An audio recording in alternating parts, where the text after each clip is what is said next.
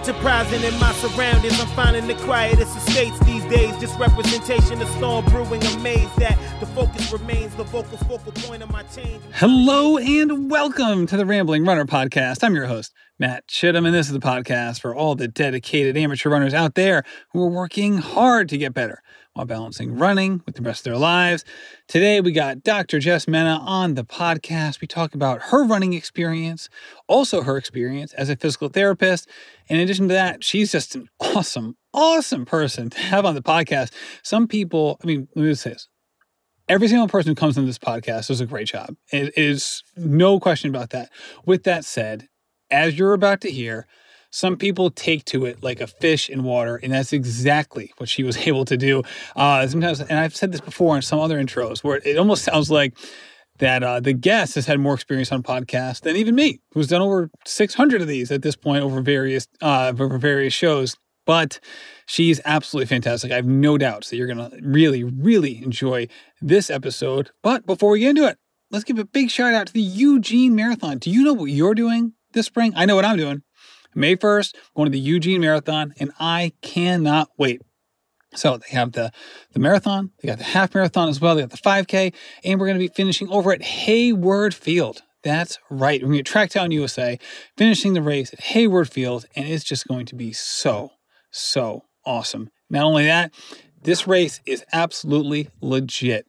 Almost 30% of finishers qualify for Boston every year. Not only that, it's only 2 weeks after Boston, which means that if people qualify for Boston, then go to Boston, don't run Eugene the following year. So every year they're getting a new crop of athletes, and then those athletes are qualifying for Boston. And those athletes go to Boston, they get a new crop of athletes, and then those athletes qualify for Boston as well.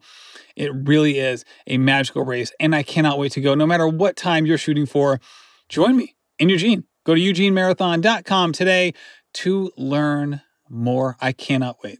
I'm just so excited. With that said, let's get into this podcast episode with Dr. Jess Mena. Jess Mena is here. Jess, thank you so much for coming on the show. I'm so stoked to talk to you today. I'm ready. So do we call you Dr. Jess? No, you just call me Jess. I'm just a normal person. Jess is cool. No, Dr. Jess? No, like if you're flying, is there a doctor on the airplane? No, I definitely do not take. No. Like, is this a tendinitis emergency? Is there a doctor on the airplane? Yeah, if it's tendinitis for that, I'm totally hands down. Anything else, I go, oh, it's a physician. I'm not a physician. We have a shin splint emergency. There you go. I'm running over. Well, see there is some like doctor utility there, right? I mean, it's not like, and I have relatives who are like doctor like of literature, something like there just needs to be a different name for that. I'm sorry, there just has to be. There has to be. I'm very popular at all holiday gatherings, birthdays. I talk to somebody, they say, you're a physical therapist. And then everyone's like, oh my God, my shoulder, my back hurts, my knee hurts. What should I do? So that's where I'm very popular. But yeah, not airplane rides, nothing like that. No, I mean, yeah, you must get a lot of like unsolicited, like, I'm not asking you for your help, but it's just something weird, yada, yada, yada. I would guess, as annoying as that could be, I would think that being a dermatologist would be the worst for that. You think so? Dermatologist? Like, I got a weird thing on my skin under here. Do you mind taking a look? As opposed to like, I have a shoulder injury. As opposed to like, is this thing a thing? Like, should I get that checked out? You would be surprised how many people don't look at their skin. I'll have, in the most normal way, I tell people to undress, like take your shirt off, pull up your pants so I can see, whatever. And I'm like, did you notice you have like a scaly mole on your back? And they're like, no idea. So I've actually caught a few like potential skin cancer cases in the clinic because no one looks at themselves naked in the mirror. I think people should start doing that. There you go. See, we can just stop the pod here. Just stop. Shots fired, coming out hot. Dr. Jess Mena is here. Look at yourself in the mirror, people. This is how we're going to solve problems. Runners, wear your sunblock, and you need to do a skin check on a weekly basis. Protect your skin. There you go. See, I like that. See, it's funny. Like, I actually got a little sunburn today. It was like the winter time. I was out there running. It was super sunny. I had my long run, and it was like, oh wow. My God. But how warm is it or cold is it over there right now? Well, that's the thing. It wasn't incredibly warm. It was beautiful. It was perfect running weather. It was it was 41 degrees when I started and like 46 when I finished, but it was also sunny. So like 41 feels like 51 when it's sunny. See, it was 85 degrees out here today and it was perfect. Well, see, you ran CIM, so you know what 41 feels like. Oh, yeah, you were there. It was terrible. For me, I didn't like it. It was too cold. Well, it was also like no sun. And in the beginning, there was a little drizzle. Yes. That was a really hard one for me. That course is really tough. I really underestimated CIM 100%. Well, they don't do people a lot of favors with like their elevation chart on their website. That's exactly what I looked like. I looked like a negative, downhill course, and you go there and it's never-ending rolling hills. So I don't know. They need to advertise it a little bit different. I signed up for it again for a redemption because I was so like mentally not prepared for that. Oh, we'll talk about what you ran very well. All right, so it's not like redemption with a lowercase r, I'm assuming. Yeah. Maybe. Okay. Yeah. Yes. But I would have wanted to finish a lot stronger, like mentally, like, yeah, I did it. Let's go party. And I finished dead. Like, I'm ready to go on the plane. Let's go home. I can't walk. I know. I heard you were going to party wicked hard after that race. You're going to be at the state capitol on the steps doing all sorts of stuff. I didn't see you out there doing it. I didn't. That was the goal. I think for the speed project, that's the goal. We're going to get lit right after we're done. We're going to be in Vegas and it's going to be insane. Yeah. So I was comparing this. I can't remember if this was on the podcast or I was just talking to someone like offline. But the race elevation chart that you get at the California International Marathon website, it kind of looks like if you're on Strava on the like on their website, not on their phone, but if you're like on the website and then you look at like basically you do the analysis, right? The analysis of your run, and you can choose like the smoothed version or like the lap version and all this. You have these options, and like I think that like CIM elevation chart on their website is like the smooth version of Strava. Like it definitely like eliminates the peaks. And here's the thing. And if you go back, if you're on Strava, you can go like check out what your gap pace is for CIM. And it proves that it's actually like more impactful of an uphill than a downhill because your gap pace is faster than your actual pace, which means that the uphills had more of an impact on your run than the downhills did. Which is crazy. But you don't hear that. But we're here trying to tell the people the truth.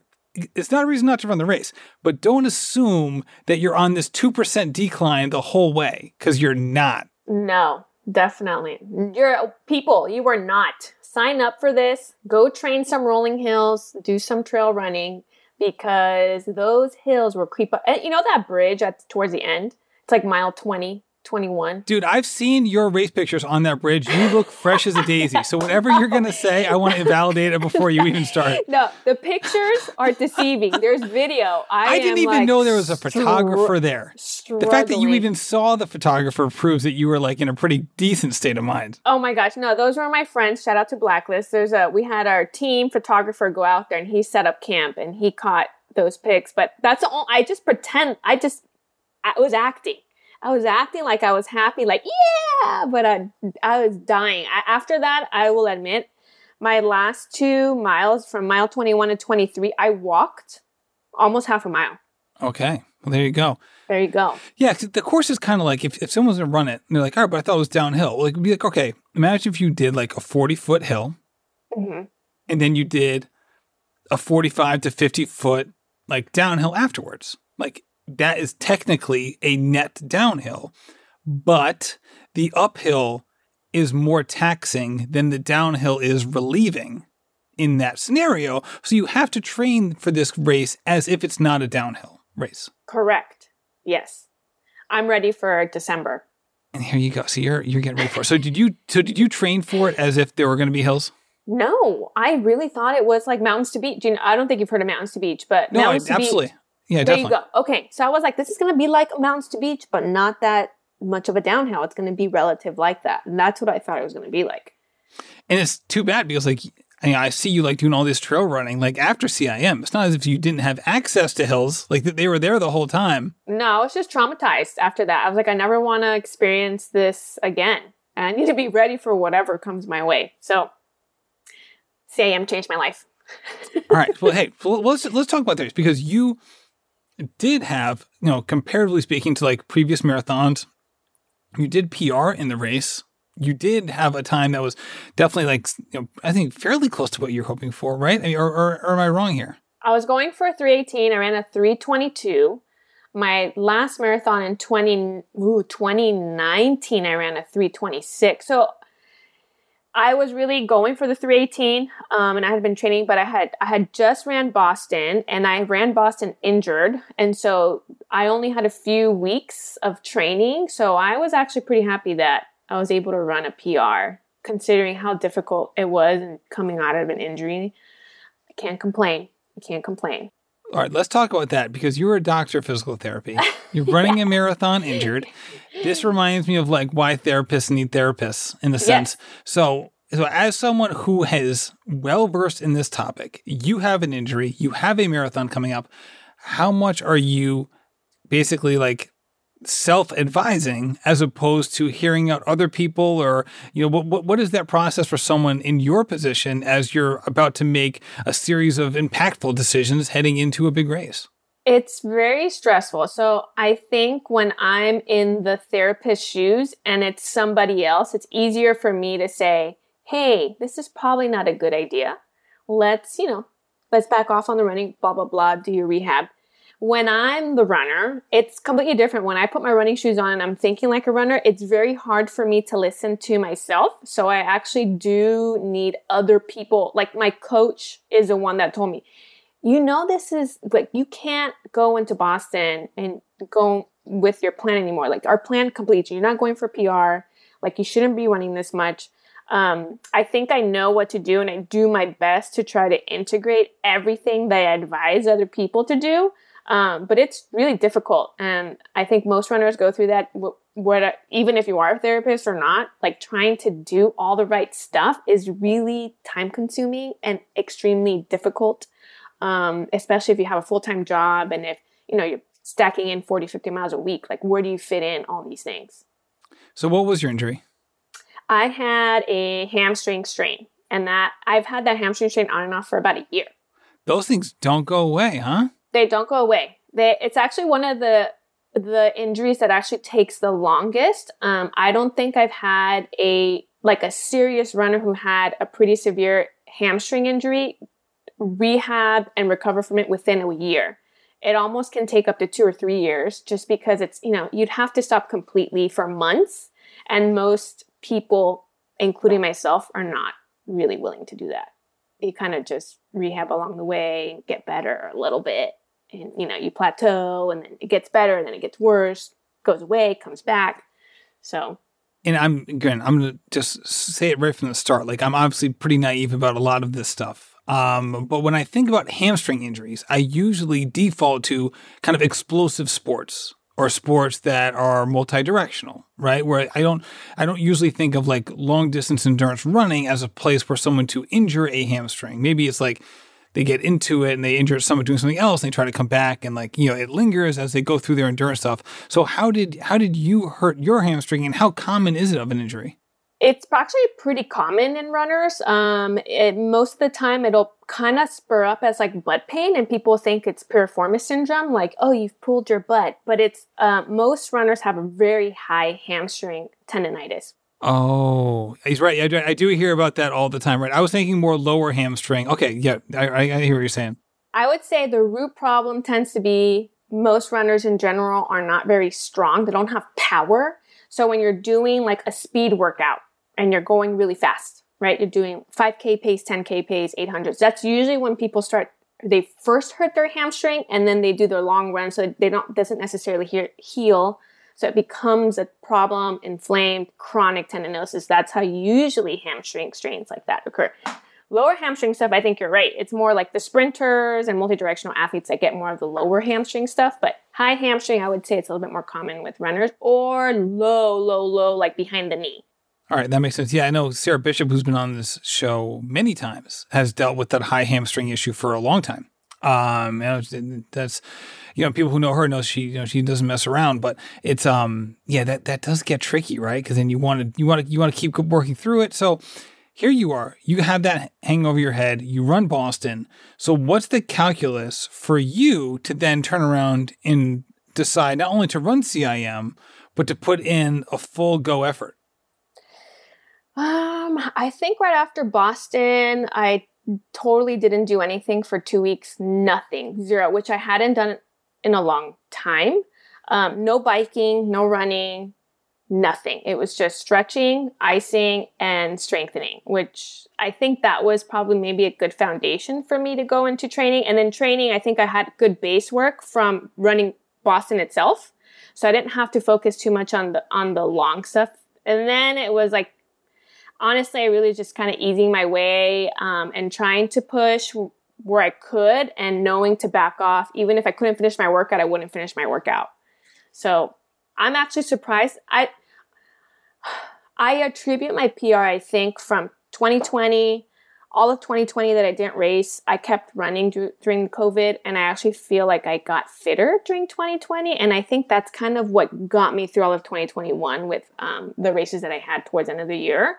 Had I not ran pretty hard in 2020, I don't think my running performance would have been as great as it was, I think, in 2021. This is a great point. It's something that we talk a lot on this podcast about, not only with guests, but just my own experience with the marathon, where it seems like your current marathon cycle, let me put it this way. If someone's training for a 5K, the preceding 2 or 3 months is really that mixed with like your genetics, because 5K can be a more explosive an event, can really tell the whole story for a lot of people, as long as they're going into it with the base level of fitness. Whereas the marathon can really harken back to so many previous cycles building upon each other, where you have these people who like will go through a cycle and maybe it's truncated for a variety of reasons. Like maybe they just like hopped into a race with 2 months notice, or they had an injury, or they had family stuff, or, for name a reason.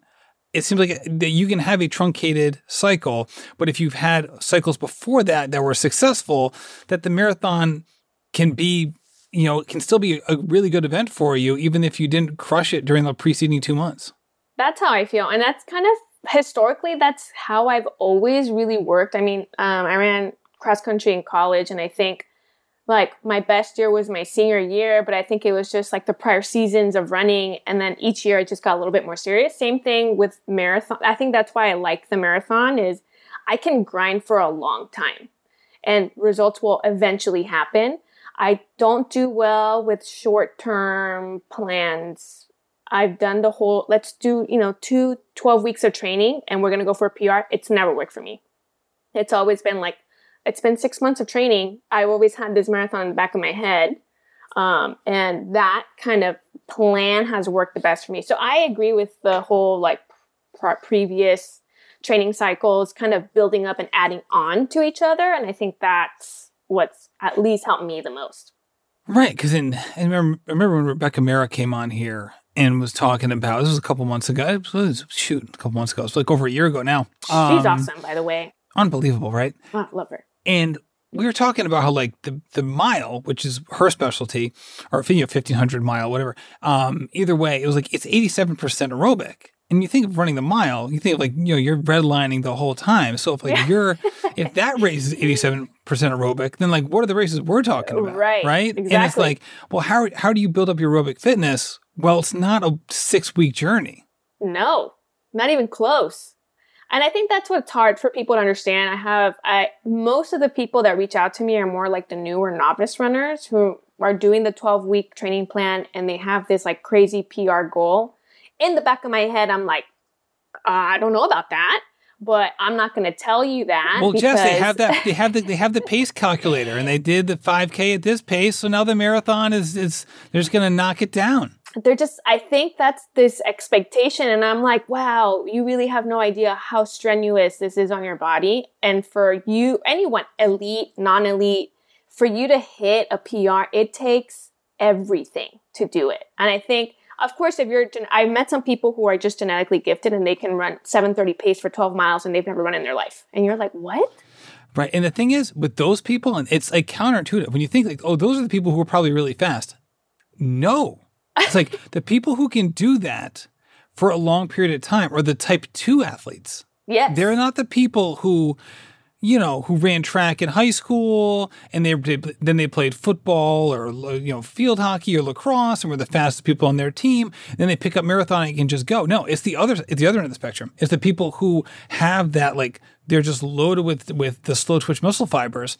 So then all of a sudden they pick this up and there's like, oh, I need to go only 75% of my VO2 max. I can do that all day, man. Right. I'm kind of jealous of those people. I'm not gonna lie. I think I've been running my whole life, 20 years. I ran my first marathon at 12. And, whoa. Okay, we're gonna talk about that in a second. Yeah. And I bust my ass every day, week in and week out, to just hit, like 322 for me is like, this is amazing. But kind of knowing my history and how long I've been running, and at some point being really competitive in college, you were like, you're only running a 322? And I'm just like, I think it might not genetically be in my favor. I just push it as far as I can. Jess, I just disagree. I just so strongly disagree. Absolutely. You know what? Maybe. I'm going to tell, I do think that I think there's got to be so many things in place for you to achieve greatness, and, I think time is of the essence. I don't have enough time in general, but I think if I did have more time to really train super seriously, I probably would have a shot. I'm still going for it. All right, let me put it this way. You're doing great. I mean, right, so you thought you were going to run a 318 off of Boston and off of a hamstring injury. I mean, obviously, you're doing amazing things. So I'm not throwing any shade here. Like you're doing absolutely amazing things. But there's no way you're tapped out. I mean, let me put it this way. If you're running 40-mile weeks at the high end, mm-hmm. which is great, and if someone's a busy person, congratulations, right? If you can stack those on each other, great. I just again, everybody's their own petri dish here with all of this stuff. But it was just I'm just thinking about there was a time where I viewed 40-mile weeks as the vanguard. Like if I can hit in the 40-mile weeks, for some reason I viewed that as this is the best. This is exactly where I want to be. That's what really good runners do. And then so I just kind of capped myself in the 40s for no legitimate reason. I don't even know why I had that. And again, time crunches can affect us all. 2 kids, full-time job, all that. But then over the last 6 weeks, I was just you know what? I don't know why I had that belief. So I just screw it. I'm just going to run more, right? So I had enough time, and I've been in the 50s and actually hit a 60-mile week a couple weeks ago. That's the best. Jess, so let me tell you this. Over the last month, so I ran CIM just like you did. I ran 419 at CIM. Uh-huh. Okay? I was walking a lot in the last 6 months. This week, again, packing those 50s together, it's a whole new world. The ability, this podcast is not about me. We're gonna get back to Jess in a second. But I love I just want to say, the amount that I've improved in the last 5 weeks, mm-hmm. running more miles has skyrocketed. Today, I ran 16 miles. And I finished the last half of it. All of the miles were in the 7s. I had a 7-minute flat mile in there. I had a bunch of 720s in there. Again, put this in perspective. I ran a 419 marathon 2 months ago. Right. So for me, it was as soon as I started upping the mileage, I was seeing immediate benefits that far exceeded what I was getting before. I will say this, since you mentioned it, I think that was one of the reasons why I did good. My coach had me, I was at 50 miles for 3 weeks, 60 for 2. And that 50 to 60 was the sweet spot, 100%. I feel oh, wow, I've never hit 60 before in my life, ever. And I was actually nervous. I'm she really thinks I can do 60? But it was really hard for me. I mean, I had to wake up at 6 a.m., do half of the run, go to work, come back from work, do another run, and then do on top of that. So I think that was the hardest thing. You had to do doubles to do it. You weren't even doing singles. I have my schedule. I think that's what's kind of I'll be honest. I hope my boss is not hearing this. Oh, tell me the schedule, because this is important, because so many people are handicapped by this. I'm lucky because the podcast has taken off. I do have a much more flexible work situation than many other people do. So I don't want to act like my situation is the same as other people's. So you have a very busy schedule. So let's talk about this. It's super I don't like. I hate it. So my schedule, 7:30 or 8. It depends on the day to 5. Now, half of the year here in California, we have the time change. So at 5 p.m., it's dark AF. Okay. It's 6 o'clock here and it's pitch black. So it becomes a safety issue just because we've had an influx of, assaults on women in LA and all that stuff. So even in where I live at 6 a.m., you go out and there's a whole bunch of, people out, suspicious people. And you go, oh my gosh, am I going to be safe running here? So I have maybe an hour before work to get whatever I need done and then an hour after work. And that's probably my peak unless I drive out an hour down to the city and try to run with a club. Right. And driving and commuting back and forth for 2 hours is not ideal. It's not. And so it was hard. So the summer, that's why I tend to like to race closer to the summer because my training really change and my miles up a lot in the summer because we have long days. The sun doesn't go down until 7:30, 8 p.m. So I will get a lot of miles in the summer. So I'm excited about that. But yeah, it's hard having a full-time job. And I know it's 40 hours, but you have to add the commute. Sometimes the patient shows up late. I have to still stay and see the patient.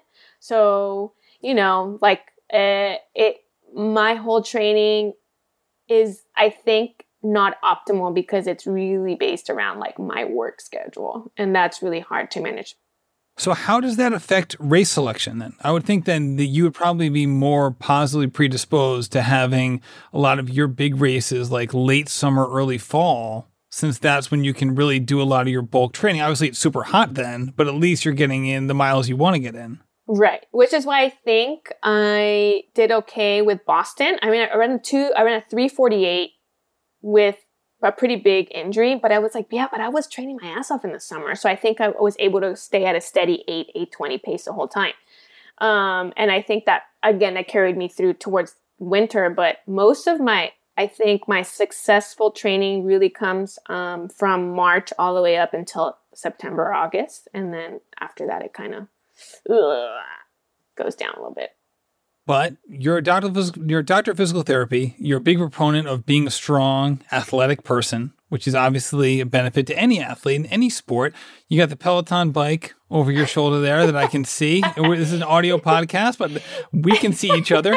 Yeah. So how do you utilize cross training if, as you just mentioned, there are times when getting in the miles can be tricky for a variety of different reasons. That doesn't mean necessarily that you're not as equally active as you are at other times of the year. Right. I think like in the winter right now, I'll do a little bit more cross training. So on my days off, my rest days, which is I'm not supposed to do any running, I will always get on the bike. And those are the days that I do my strength training. I actually don't strength train as much as people think. I think people think that I strength train every day. I was like, nah, 3 days a week is a lot. And that's tops. And then at lunch at work, 10 minutes a day, I'll do band work, which is everyone's basics. But you get a 10-minute lunch? Well, I have a 45 to an hour minute lunch, but I told, you know what? People don't understand. This is the one thing. I love what I do. And I think I was born to serve other people. But it can be very draining. Yeah, for sure. Imagine seeing 50 people a week and they're all in pain. And all you want to do is help them. And they're like crying, upset, they're angry, they're in pain. And you go in there and you try to be a hero. It can be at lunch. I'm like, I don't want to talk about anything. Well, you're also part therapist. You're not just physical therapist. People I remember I've had some serious injuries. So I can recall my moments with my physical therapists who've all been fantastic people. And I think in part because they are fantastic people, they basically doubled as my, my psychotherapist in addition to my physical therapist. It's true. I've had patients. I've heard it all. I've had super deep secrets, marital problems, kid mad at their parents, high school drama. That's my favorite. I love working with high school kids because I ask about the drama. I'm like, what's going on this week? They're like, well, this girl told me they like me, and it's funny hearing about that stuff. But it can get really serious, people, relatives dying, stuff happening. It's just, and you kind of just listen and you go, you take it in. You try not to, make any comments that are inappropriate or unsupportive, and you just listen. It's a lot of listening. And then you go, wow, this is heavy stuff. Listening and like, all right, that's 30 seconds. Next leg. Yeah. And I do multitask. They'll say something really deep, and I'm like, oh, you have 4 reps left. But continue. 4 reps left. Go, keep going. That's what happens. But yeah. All right. So how do you decide what to do with your body? And I'm taking this part out of the, like your hamstring injury, like taking that part out, like, every exercise for literally every single joint muscle out there. And how beneficial they can all be. But I feel like you must be the person who is like, I'm trying to like make a comparison here. Like, say like the person who like finishes a marathon and is super hungry, walks into the Cheesecake Factory, sees 10,000 things on the menu, is like, oh my God, I don't even know where to begin with making decisions here. Like, how do you decide what to do with your body from just a general strength perspective and performance perspective? It is overwhelming. Usually what's worked for me is I always say, well, I kind of need a little bit of everything. So I'll actually just go to a regular gym and take like a whole body class. And that's kind of how I do it. So the problem is when you know too much, it's very hard to do stuff for yourself because it is overwhelming. I can't relate. I don't know much about anything. Tell me more about this. So if I'm like, I didn't go to the gym today, I stayed at home, and I'm like, oh my gosh, what do I have to work on? I'm like, I have to work on my core. I have to work on my arms. I have to work on my glutes. I have to work on my hamstring. Like, it's too much. I'll kind of stick to the basics. I always tell myself, and I tell a lot of people, basics are the best. You don't need fancy, crazy type of exercises to get the job done. So I usually stick to the basics. Squat, lunges with weight, a lot of planks, side planks, push-ups, rows, and that's usually my go-to because I'm like, you can't ever really go wrong with that, and a lot of single leg exercises to work my balance. But for me, I think, yeah, you're right. It's overwhelming. So I tend to go to the gym and do like a whole body strength class. And if I think something's like suspicious, like, oh, this is a really bad exercise, I'll modify it myself in the class, but I don't tell the trainer. I'm just like, yeah, you're doing great. This is awesome. What would be an example of a bad exercise? I'm like trying to imagine like someone being like, now throw your dumbbell in the air. I don't know. Yeah, no, like sometimes I think it's more phrasing. So they'll say like, this is for your rotator cuff, and they do something silly. And I'm like, that's not for your rotator cuff. So in my head, I'm like, well, I'll do a rotator cuff. I'll just add a band or something like that. But no, nothing too crazy. Or you'll just see if there's 5 people in the class and they're not paying attention to their clients and their knees are going in and out. I have to really just be tunnel vision because I'll try to correct everybody. I can't look. I just focus on myself. I can imagine looking in that mirror and seeing a wide disparity of techniques and being like, oh boy. I have to shut my brain off. And I'm going to say, no shade on the instructor. They can't stop every single person and advise, even if they know everything. They can't just stop a class and be like, all right, you 12, stop.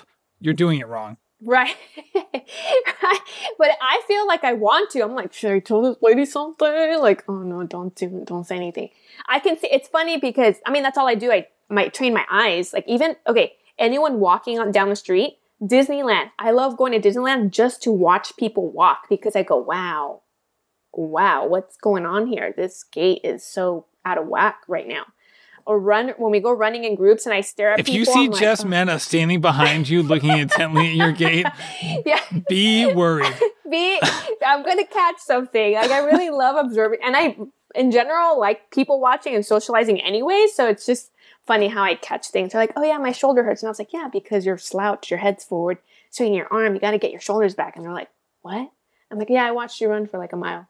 Oh my God. That reminds me. I was trying to remember. I think it was Natural Born Heroes. It was the Chris McDougall book, Not Born to Run. It was one of the later ones where he's meeting with a team of physical therapists, and he has so there's a member of the team who basically mimics what he is standing like. So basically said, hey, stand with perfect posture. He's in like, I think basically boxers and maybe in a tight shirt, right? So basically, so they can see his whole body in action. So like, hey, stand with perfect posture, and then the teacher then talks to, I think, his number 2, and he basically is telling her, like, all right, no, he's using all these like lingo words of like what to do with different body parts, and she's doing this kind of like choreographed like movement, and all of a sudden he's like, okay, stop. So she stops and she's like standing a certain way, and people who cannot see this, I'm trying to mimic this situation. So he's looking at her and he's like, why is she slumped over like that? Why is she looking like that? It's so weird. And then the teacher looks at him and goes, that's how you look. Yes. That's how you're standing. And he's like, what the hell? What's going on here? I think everyone just thinks like, that's just that's the way I am. Or people are just, they have never paid attention to that, you know? So yeah. No, I love people watching for that reason. It's, I can't stop. I don't think that's ever going to stop. All right, so let's talk about the Speed Project. You're going there in 6 weeks. Tell people what this is, because I think this is a fascinating endeavor. Okay, guys, this is a crazy ass relay. It is unsupported, unsanctioned. There's just the hashtag is no spectators. But anyways, it is a relay race that starts in Santa Monica at the pier, and we run all the way to Vegas, 390 miles. And the goal is to get there as fast as you can and beat whatever team or whatever record is on the list. So you're on Segways. How are you getting there? No Segways.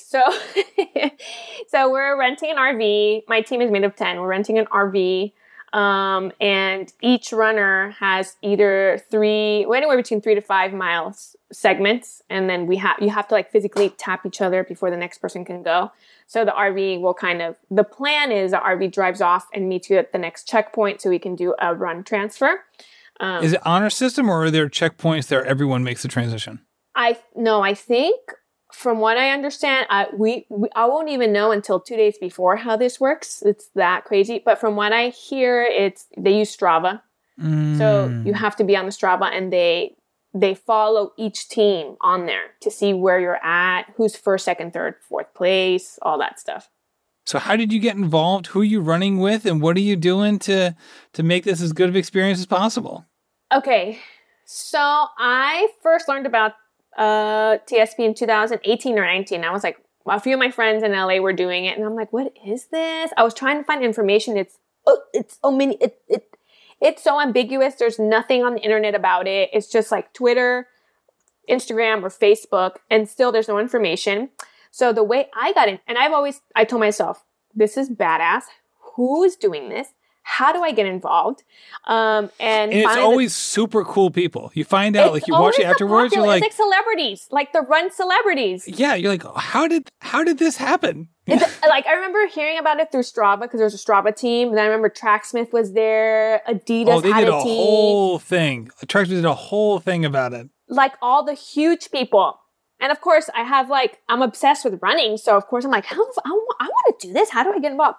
So I don't know how this happened. This year, I think I've been pretty vocal about how I've always wanted to do the Speed Project.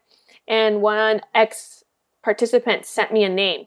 And he said, if you want to do it, you got to text this person. And I was like, so you're not even going to say that name, are you? You're just going to keep it on the low? No, I can't. I'm not going to because to me, it was so secretive. And so I was like, who is this person? So I messaged him and he's like, you want to do it? Fleshman. Everyone DM. No, I'm just kidding. Yeah. And it was almost like an interview. Who gave you my name? Oh. Okay, I'm going to send you some questions. You have to answer these questions and we will select to see if your team is selected for this. It was so secretive. And I'm like, wow, I think I've just joined a cult and I think I like it. Are you going to get kicked out for even talking about this? Do we have to hold this podcast until after the Speed Project? I don't think so. Maybe I'm totally wrong and everyone's just like busting my chops over here. I have no idea. But I thought, I was like, okay, we got in. I got the acceptance letter. We got in. I was like, okay, great. It was initially going to be an all-women 6-person team. But I think the ladies 6 people. So you guys were going to rack up the miles. Holy cow. Oh, we were going to do 60 miles per person. Oh. And I was ready, but I think some of the ladies, a few of them were injured and so they were nervous. And I was like, well, we got the application like let's do this. So I made it a 10-person team. So it's a little bit doable. It's going to be a little bit more fun, 30 to 40 miles. If everything goes right, if no one gets COVID and no one gets injured, it's 30 to 40 miles. I love how you're just breezing through that. Just a cool 30 to 40 miles. Just cool 34. I could do it. I'm excited about it. So I think it'll be fun. But I think if and when I do it in the future, I would probably want to be on a 6-person team. And I want to cry out there. I want to suffer a little bit. I think that would be cool. Are you always so masochistic, or is it just around this event? No, I think it's this event. I feel like Blue, you know about Blue, right? He's like the pretty popular coach trainer out here. No, I can't say I am. Okay, well, anyway, I will send you his name. You should probably interview. He's a very interesting character. He's worked for Nike. From what I hear, I don't know him personally. He runs like a pretty prestigious camp or coaching group. Anyways, he ran it first in 2016, I think. And I think the record for a 6-person team is, don't quote me, guys, either 26 or 36 hours. I want to say it's 36 hours. Wow. Yeah. That's incredibly fast. If you think about like, hey, if you ran a 100-mile race and you break 24 hours, that's an enormous accomplishment. We're talking 360 miles in 36 hours, which is basically just absolutely flying. They're flying. So I remember seeing a video and the guys were like running 6-minute miles. The girls, 5-minute miles, just like nonstop. And I was like, okay, I don't think our team's going to do that. We're not going for a record, but we're going to run as fast as we can and try to get to Vegas and party. And that's what's going to happen.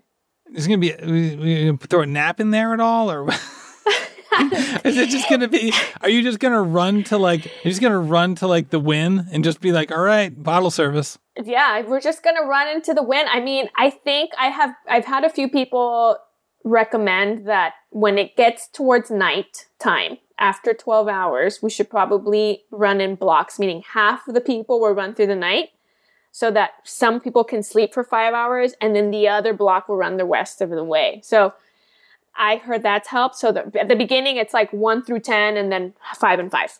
So we'll see. I guess we'll see what happens. Yeah, and it kind of depends like who's able to actually recover, right? Because you might be like, hey, this is the plan. But then like someone's like, I haven't slept in 24 hours and I've run 20 miles. You're like, well, then maybe you need to chill here. Yep, exactly. And not to mention, it's like incline going from LA up into Lancaster into the desert. It's an incline. So it's not going to be easy. At all. But I think it's definitely going to tap into our souls a little bit for a few people, I think. And it gets hotter. The more east you go, the hotter it gets, man. Like, I remember, I spent a summer out there, and it was like we lived in Coronado for 6 weeks, then we lived in Poway for 6 weeks, and it was like wasn't that far away from each other, 2 completely different ecosystems. I know. And I don't know how the Mojave Desert's going to treat us, but I have a feeling it's going to be hot for some of it. But I'm ready. I'm all for it. I'm ready. I love it. All right. Speaking of you're ready, you are, as we mentioned many times here, and as the degrees over your shoulder indicate, you're a doctor of physical therapy. So I'd be remiss if I didn't bring up some stuff. You recently you're great on Instagram for a variety of different reasons. One of the things that you do is that occasionally you put a little educational post in there about a variety of different ailments that are common in the running set, that's for sure. So it's nice to have a physical therapist who is very familiar with running, not only in terms of the patients they see, but in terms of the activities that they do. So, Jess, shin splints. Let's talk about shin splints. Gosh, we all common thing. First of all, let's talk about how does someone know whether or not they have shin splints? It seems like just determining whether or not you have it or don't have it seems to be a problem with this one. Yes, I would say the most common type of shin splints is what we call medial tibial stress syndrome. So it's like on the inside of your shin. And that's, if you have it, it usually presents like a stabbing pain. It's very, very sharp, stabby pain. With each step you take, it can get worse. It actually, if it's bad enough, it'll limit you from running. Sometimes you get some swelling or bruising around the area, but typically speaking, that's how it feels. You have a sharp pain in your shin. All right, let's talk about how people can proactively. No, I was going to do the opposite. We're going to go the other way.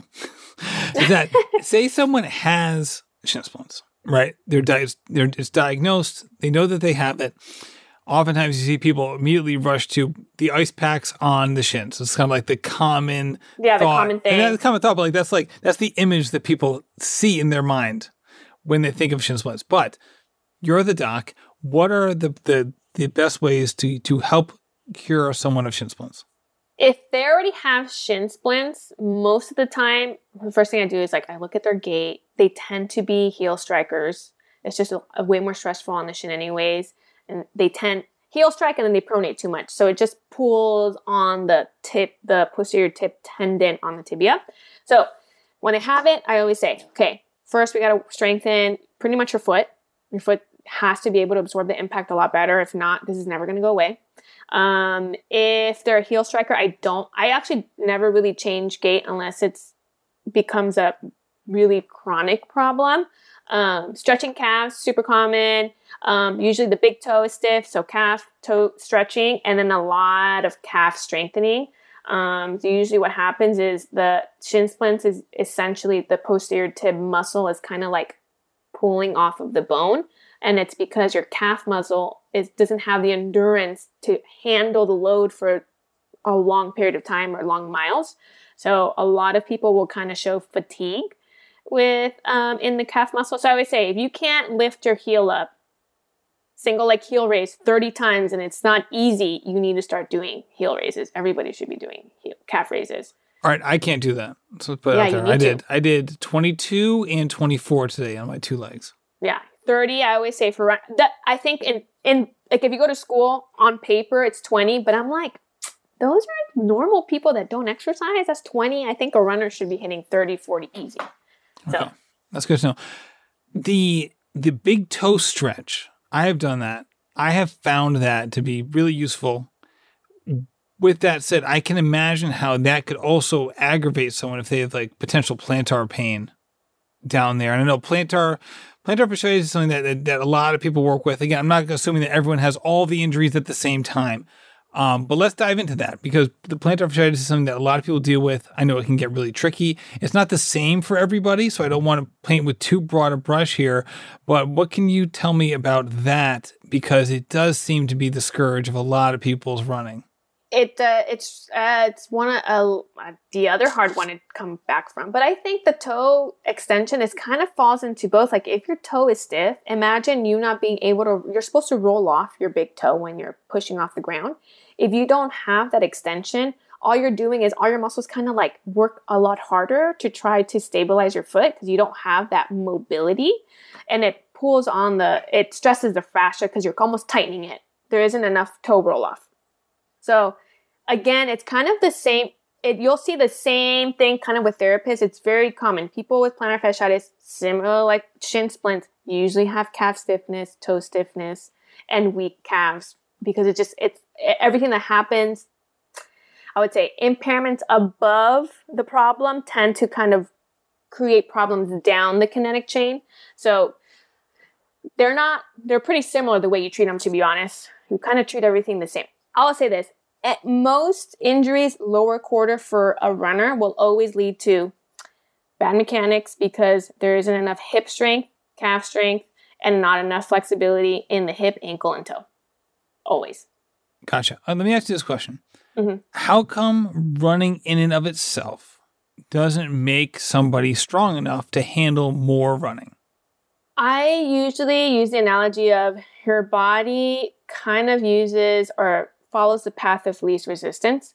Our bodies are so good at compensating and trying to get us through a task that you can probably do it successfully for a certain amount of time. So running won't necessarily strengthen anything that's weak. It's just going to strengthen what's strong. And the problem is what we need is strengthening the weak part. So you almost have to force it through exercise and trying to maybe dial in a little bit more on a muscle group. But yeah, running does not make you, I think it helps your endurance and you can get your quads stronger. Your quads will generally always get strong. Your hamstrings might get strong, but it won't do that. It won't strengthen you. It's kind of the same thing when older people, they'll say like, well, I walked for 10 minutes every day. I don't know why my legs are weak. And you're like, because walking doesn't do anything for you. So I wish it were the case that running would do that. But no, I will say this though, if you run hills and you're on the trails and you're pushing your body up a hill and controlling yourself down a hill, I think that can build strength versus flat running. Because now you're forcing your body to push not only 3 times your body weight, but now you're doing it on an incline. It's almost like you're doing lunges in that sense. So I feel like I would be more an acceptable. You know what? I could believe trail running could make you stronger. Regular running, I don't think so. You have so many other factors and so many of your strong muscles that are going to carry you through that it would be hard for you to strengthen weak stuff. All right. One common question I get a lot, not only from athletes of mine, but people that I talk to on social media or just conversations I've had with people who have, recalled how they've gone through a process is, when do I call a physical therapist versus just kind of like, all right, I'm not a complete idiot here. I've gone through certain things. I've seen physical therapists in the past. I'm familiar with, all right, these are good exercises, right? So if you're talking to somebody who isn't completely naive to the situation, has been an athlete for a while, maybe has even seen a physical therapist in the past about certain issues, where's that line of demarcation with, okay, here are just, basic exercises that we need to do to be a healthy runner versus no, this is something that we need to get checked out? Let me give you the response for how traditionally PT has always worked. So most runners that I see, they've already injured themselves, they're in pain, they come see a therapist. And that's traditional therapy, I think. And that's pretty obvious, right? If you are in pain. Yeah, yes. I think what should happen is people should at least go see a therapist 1 time a year, right before they start a pretty big training season, just to get assessed. Have someone look at your running gait. Have someone do a full muscle assessment, strength assessment, mobility assessment, so that you know exactly what maybe you're lacking right then and there. Because I think as the years pass, different things get stronger and different things get weaker. You might be good. You might have focused on some stuff and gained flexibility in some areas and lost some in others. So ideally, I think people should go, kind of like when you go to a dentist, you go every 6 months. I think it's something, if you're a pretty active athlete, it's something you should do. The elites do it and they just do it for maintenance, So I think if you have the ability, to go see a therapist once or twice a year, just to kind of maintain, just to give yourself a plan, I think that would be helpful. Yeah. I mean, this obviously isn't a scientific percentage, but I would guess that like 99% of people who go see a physical therapist do so in a reactive way, yes, as opposed to a proactive way. Right. So say someone is going to be like, all right, no, I'm going to be proactive, right? Just like I see my general practitioner once a year, I'm going to see a physical therapist once a year to make sure that I'm on top of my stuff and I know what to do, so on and so forth, right? Everything you said makes total sense. So they're scheduling that appointment and they go to the appointment. Like, what would a physical therapist do in just a general, this might even be the right term, like just a general diagnostic visit with someone who's just going in for a checkup, I guess, for lack of a better term? What the therapist should do, and all right, what would you do? We'll take her out of the abstract. What does Dr. Mena do when someone walks in? So, and I've had a few people do that, and that's kind of what I do on the weekends too. I put them on, first thing I do is I put them on a treadmill and I record them from 3 views just to look over their gait pattern. Be like, this is have you always run? Have you had, and get like an intake of history of prior injuries or aches or pains that they might have had. After you do the gait analysis, that kind of gives me an idea like, oh, they do this. That means this and this is probably stiff. Maybe this and this is not weak. So it just makes me hyper-focus on some areas that might be a point of contention that could, improve. And then you go into looking at their single leg balance, their squat, their single leg squat, their jumping, their single leg jumping and landing mechanics. That also gives you a clue with, okay, if they get tired over time, what tends to be the mechanism of their movement when they're not really thinking about running. And then I would probably go into full, assessment of flexibility of their back, hips, knees, ankle, toe, even shoulders. Look at their upper back strength, core strength, hip strength, leg, calf strength, all of it. This is making me nervous just thinking about it. I'm like going through my mind, like, I would fail that. I would fail that. I would fail that. Single leg squat, Jess. I love doing that. I'm like, look, but it's funny too, because you should be able to do all these things if you're running so much, right? You know, if you can't. look at, Let me just put it this way. I cannot. It like really blows my mind sometimes when you like look at running scientifically. It's each time your foot hits the ground, it's 300 plus pounds of weight. Crazy. That's why we got the super shoes, right? We don't need physical therapists. We got super shoes. The super shoes are awesome. I think technology has definitely helped with performance, and I'm about it. I'm for it. So I am for it as well. We wore the same shoes at CIM, the New Balance RC Elite 2, which I'm a fan of. Oh, they're the best. Especially if you're out there all day like I was. They are super comfortable. Comfortable. The upper is amazing for a super shoe. I'm on my third pair. I've tried the Nike Alpha Flies or whatever they're called. I don't know what they're called. No, didn't work for my foot. The only ones that really worked for me were the New Balance RC Elite. I haven't tried the Alpha Fly. The New Balance RC Elite 2 is super comfy.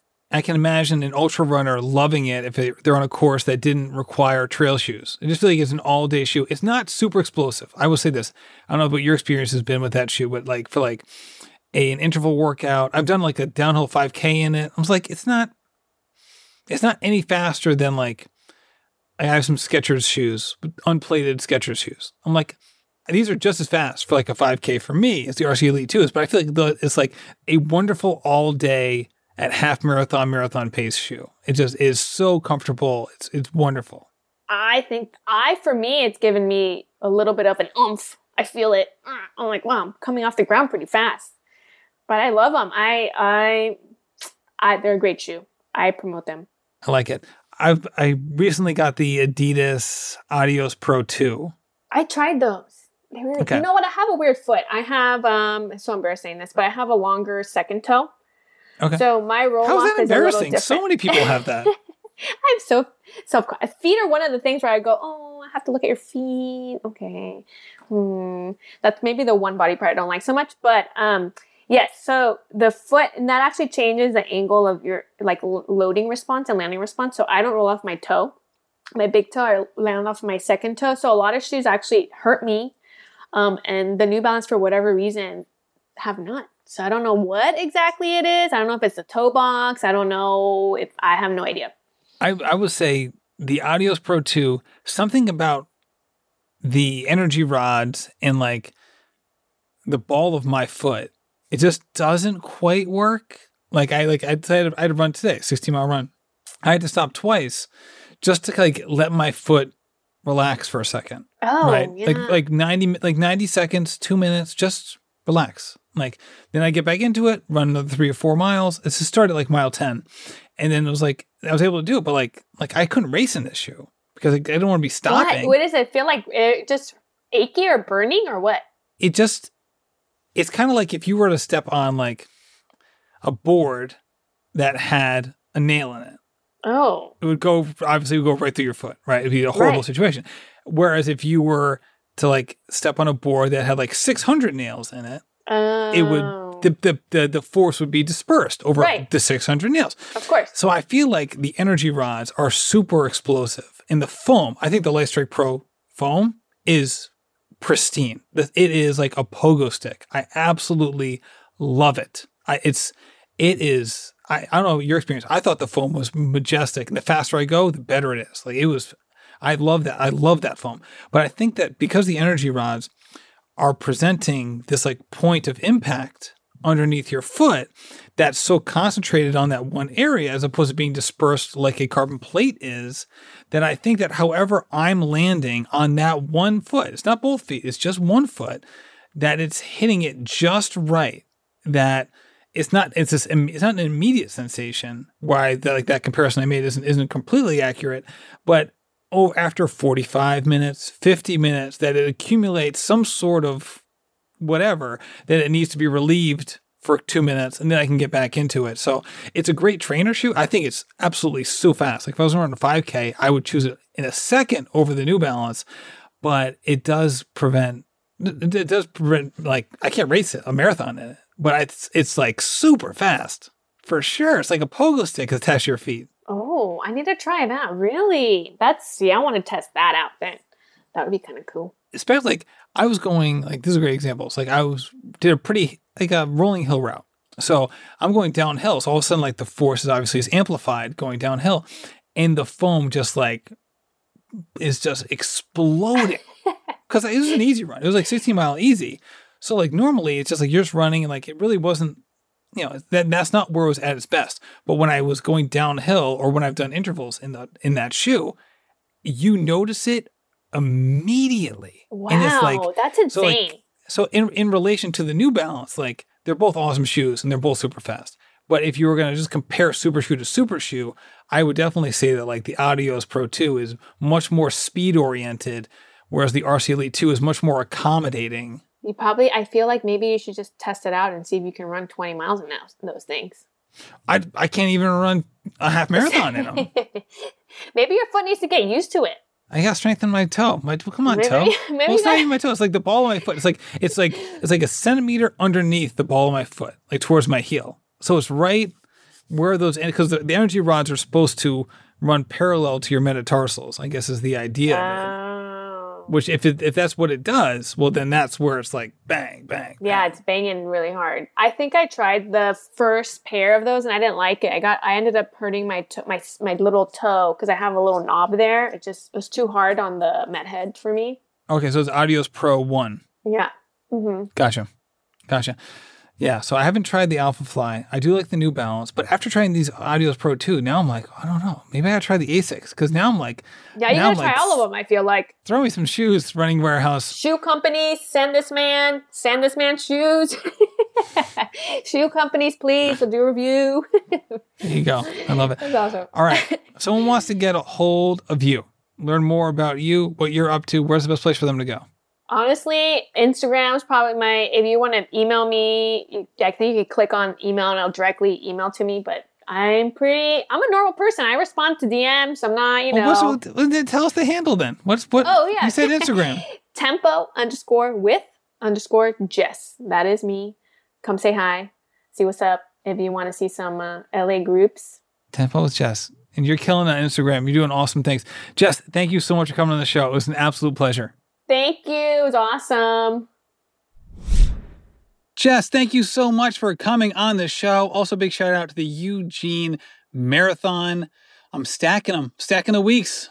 4 out of the last 5 have been 50 plus. Keep going down that road till we get to May 1st and then way past that as well. Thank you so much, Eugene Marathon, for sponsoring this and other episodes of the Rambling Runner podcast. Go check them out at eugenemarathon.com today to learn more about the marathon, the half, and the 5K. I hope you will join me because we got some live shows coming up in Eugene as well. That'll be really, really fun. Thank you so much for listening and happy running.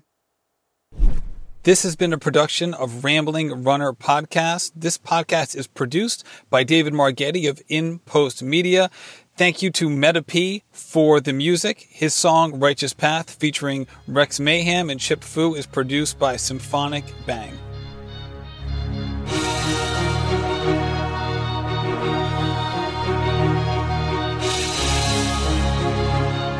Yeah. Enterprising in my surroundings, I'm finding the quietest estates these days. Just representation of storm brewing, amazed that the focus remains the focal point of my change. I'm trying to show this industry I got